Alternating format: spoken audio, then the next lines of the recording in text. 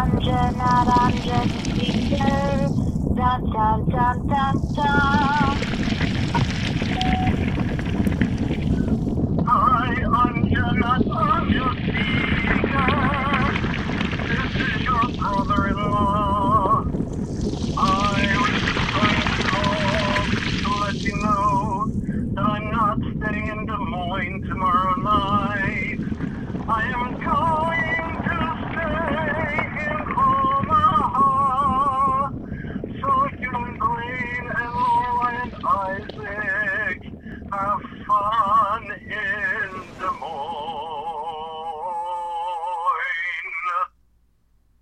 To replay this message, press 1. To delete, press 7. To Road trip, road trip, road trip, road trip, road trip, road trip, road trip, road trip, road trip, road trip, road trip,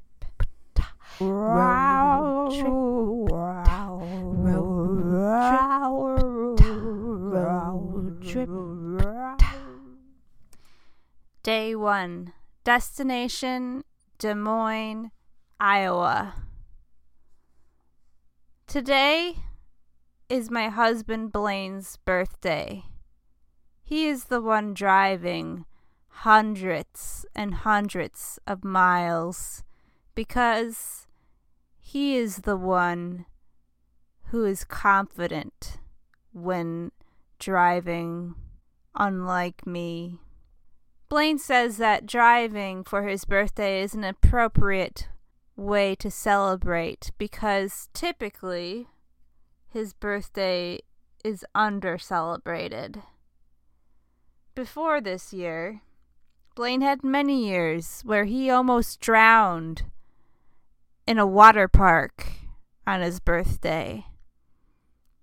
He's had multiple birthdays where he was tasked with babysitting someone else and not celebrating. One year, he got locked out of his house and he had to climb up his neighbor's balcony and break in. But this year, we are going somewhere on Blaine's birthday. We are on a trip because Blaine has lost his father, and we are going to attend the funeral. Isaac and Lorelei are in the back seat. Nephew and niece. Isaac and Lorelei are teenagers who had the choice of riding with us or riding with their father, Blaine's brother, Nathan. It is a refreshingly unusual arrangement. Never have we seen the kids without the context of their parents' presence. Traveling with teenagers in the back seat means hearing them sing in unison to a song I have never heard before, but one that they know by heart, that they're listening to in their headphones, and it's a different song than Blaine has on in the CD player. This is a love song for a girl who will never know it's about her. I know it's pretty stupid, but I'm much too shy to tell her. She's beaming that smile all the while. I don't know. 'Cause there is no hope. Meanwhile, Nathan is driving to Kansas solo. We told Nathan that there is enough room in our Des Moines Airbnb if he also needs a place to stay. But Isaac and Lorelei would not have it. They told their dad he could not come and join us. It reminds me of a reality television show where contestants are eliminated one by one until a single winner receives $10,000. So before we leave our city limits, I make both of the kids tell us why it is we shouldn't just drop them off, why it is that they have earned a seat in our vehicle. Lorelai reminds us that she just bought Blaine a birthday present with her own allowance, and that it would be rude of us to dump her. Isaac reminds us that as long as he is in the car, his parents will split the cost of gas and food. We do not buy the cheapest gas in Des Moines because the cheapest gas in Iowa is made out of corn. And Blaine has prescribed our car a corn-free diet, especially after we already lost an hour to standing around in the Dodgeville Walmart Automotive Center as they replaced various car fluids for us because we weren't even 2 hours into driving and our engine had started a consistent grumbling up every hill. Here are some things you could buy at the Dodgeville Walmart Automotive Center. A personal dash cam, phone chargers shaped like 90s era Nintendo game controllers, car fluids, and while it didn't have a price marked on it, there was a jar on the counter that contained every nail, flint shard, and piece of glass ever extracted from a tire at the Dodgeville Walmart Automotive Center. The strangest one, according to the technician, was the U-shaped nail from 2 weeks ago. How did that get fished all the way into a tire? Right.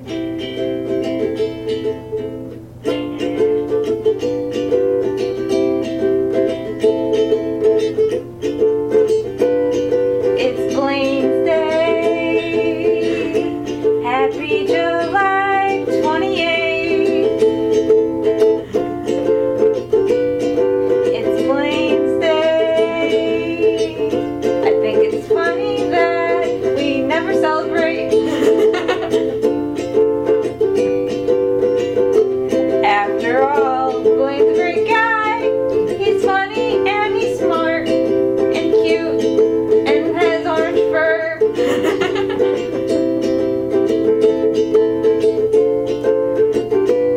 And if you ask him to, he'll even growl a grr. Grr. Grr.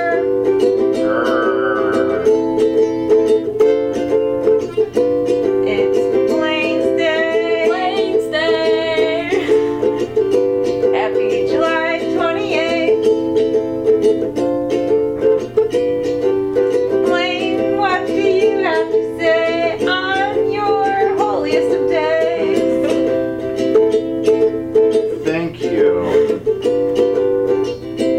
That was very inspirational. I want to see that on a poster. Probably hang it in your bedroom. Thank you. Thank you. Thank you. And a merry Blaine's Day to all. Also, Lorelai, you're a great American. Oh. Wow. Anja, you're a great American. That's a great conclusion to the story. Day 2. Destination Kansas City. We arrive in Kansas City, but it is just like my favorite palindrome. Too hot to hoot. We stay indoors the rest of the day, playing games, and only once the sun has set do we venture out for a brief walk to and from the restaurant that we eat at. But sometime along that walk, as we take in the chainsaw volume of the Kansas City Cicada song, sometime along there, some fanged critter sucks a generous hunk out of my calf. And I don't even notice it until the next day when my leg itches mosquito to the 11th power. I have no idea what bit me. We stop in Prospero's bookshop, and the clerk immediately asks us our vaccination status. Eyebrow stern. We tell him we are so vaccinated. He relaxes his brow. He confides in us that earlier that same day he got in a verbal spat with some anti-vaxxers who wouldn't wear masks, even after he offered them some for free. When he asked them why they weren't vaccinated, the anti-vaxxers responded, "It's a personal decision and none of your business." But he did not back down, telling them it is not a personal decision, and kicked them out of the store. I see a CD for sale in the shop by a Kansas City friend that I have been trying to get in touch with, but she just hasn't replied to my texts. I buy the CD, and then the next day, I find out over social media that she has tested positive for COVID, and she was already vaccinated. For the rest of the trip, I decide to wear a mask in every gas station and grocery store. The last time we stopped into Prospero's Books was 2 years ago. Blaine got to talking with the owner for a long time since they are both in the business of selling books. At some point, Blaine introduced me as a poet, and that got the bookstore clerk interested, and he reached out to shake my hand, and I reached over to shake his hand. But as I leaned in, my bag swung forward and knocked over a jar of human remains, a jar of ashes that had been precariously set upon an antique. The antique being a dictaphone. I'd never heard of a dictaphone, but it was set atop a dictaphone, and my bag knocked the ashes over, and they spilled on the ground, and the bookshop owner had to get out a broom and a dustpan. It was a poet whose ashes I had knocked over, a poet named Victor. So this time, when Blaine and I were in the shop, Blaine had to ask the owner, I don't see the dictaphone. Do you still have the dictaphone on the counter? And the bookshop owner said, "Oh yeah, it's right here." And he pointed. There was the dictaphone. And there, precariously reset upon the dictaphone, were the ashes of the poet Victor.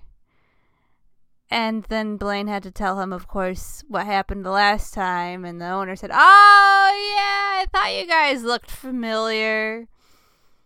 I was just glad that the owner didn't point to the ashes and go, "Well, one time, this total bitch knocked over the ashes of poor Victor." Oh, I remember for the rest of the afternoon after knocking over the ashes of Victor, I just kept looking up to the sky and the ceiling and just looking up and going, "I'm sorry, Victor. I'm so sorry."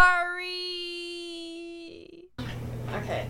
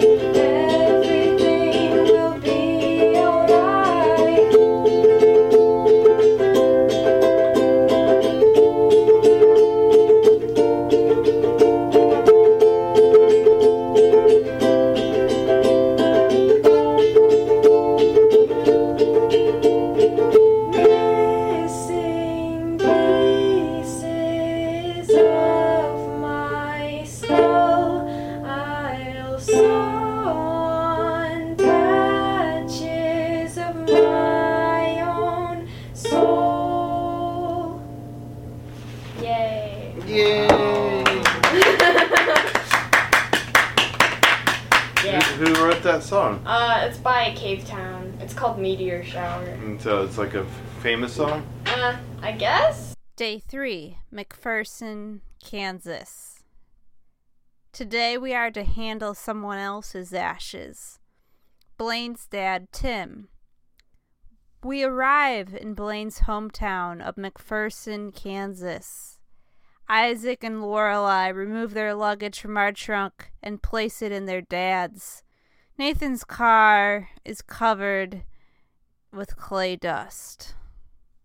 Nathan has been the one driving Tim's ashes across the country, taking many of the same country highways that Tim always loved to drive down. And Nathan has been playing a lot of his dad's favorite music. Hank Williams, Willie Nelson, Patsy Cline. This was Tim's final road trip. In the cemetery, each of the present grandkids takes their turn tapping or high-fiving the metal box containing Tim's remains. Blaine gives the box a hug. Dad was a big hugger, he reminds us. That evening we all gather together, and Nathan and Blaine show us how they like to whum. And the rest of us try wumming as well, but no one else can do it. How do you do that? You hum at the same time that you're whistling. As you're whistling. I can't.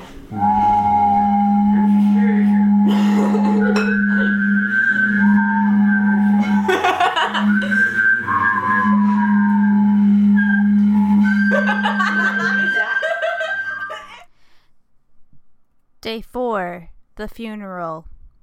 Whenever I have to go to a funeral, I remember that there is an anagram for funeral, and that anagram is real fun. If there's any real fun to be had at a funeral, I would say it comes from remembering how real the person was who passed away. The one person who is not there but is made real by the memories of all who gather to remember them. Blaine's niece Renee made a 37-minute documentary about Tim. She found every photograph she could find and placed it in chronological order. The soundtrack for the video was all these interviews she had conducted over the past 5 years with her grandpa. My favorite Halloween memory was out in Brewster, Kansas. The kids used to, the small town kids really ransacked stuff on it. I was a teacher, and I lived out on this farm. And I think they had colluded with my landlord. A bunch of these kids, they want to come out and trash the farm a little bit. So my landlord wanted me to go down with him someplace, do something, Came back and that damn house looked like a tornado hit it. There was a stock tank, a big stock tank with the water cattle in, went to run the roof, and all the windows were soaked. And then another Halloween, what I thought was funny was there was, these kids down in Kingman were so polite that they came up and knocked on the door and asked them minded if they soaked the windows on my old car. I said, no. If you could come back and wash them off the next morning. And so the next morning, they would have to wash the windows off my car. We watched baby Tim grow up, play football, go to college, get married twice, have 3 children, and then a bunch of grandchildren. But it all felt like we had lived his entire life with him. We all became Tim. And only after the service, when we looked over at each other, did I remember that we were all just the individual people who knew him at different moments in his life. Day 5. Driving to St. Louis. We drive through the Kansas foothills when I see a scene so pastoral, so painterly, so bucolic, it seems preposterous, ridiculous. There are 2 hills and cows sprinkled down the hills. In between the hills is a pool of water, and some of the cows are half submerged in the water, just standing there, very still in the water. The water has dappled sunlight, and everything is so peaceful. We pass the cows just standing in water, and there on the side of the road is a croaked armadillo. We don't have that in Wisconsin. And then above I see a hawk circling, and it leads us to the next foothill. And at the top of the next foothill is a herd of Kansan buffalo. Later that day, I come to describe the armadillo as glabrous. Because when we get to St. Louis, our friend Dwayne informs us that his shiny, smooth, hairless head is the definition of the word glabrous. Dwayne's glabrous head.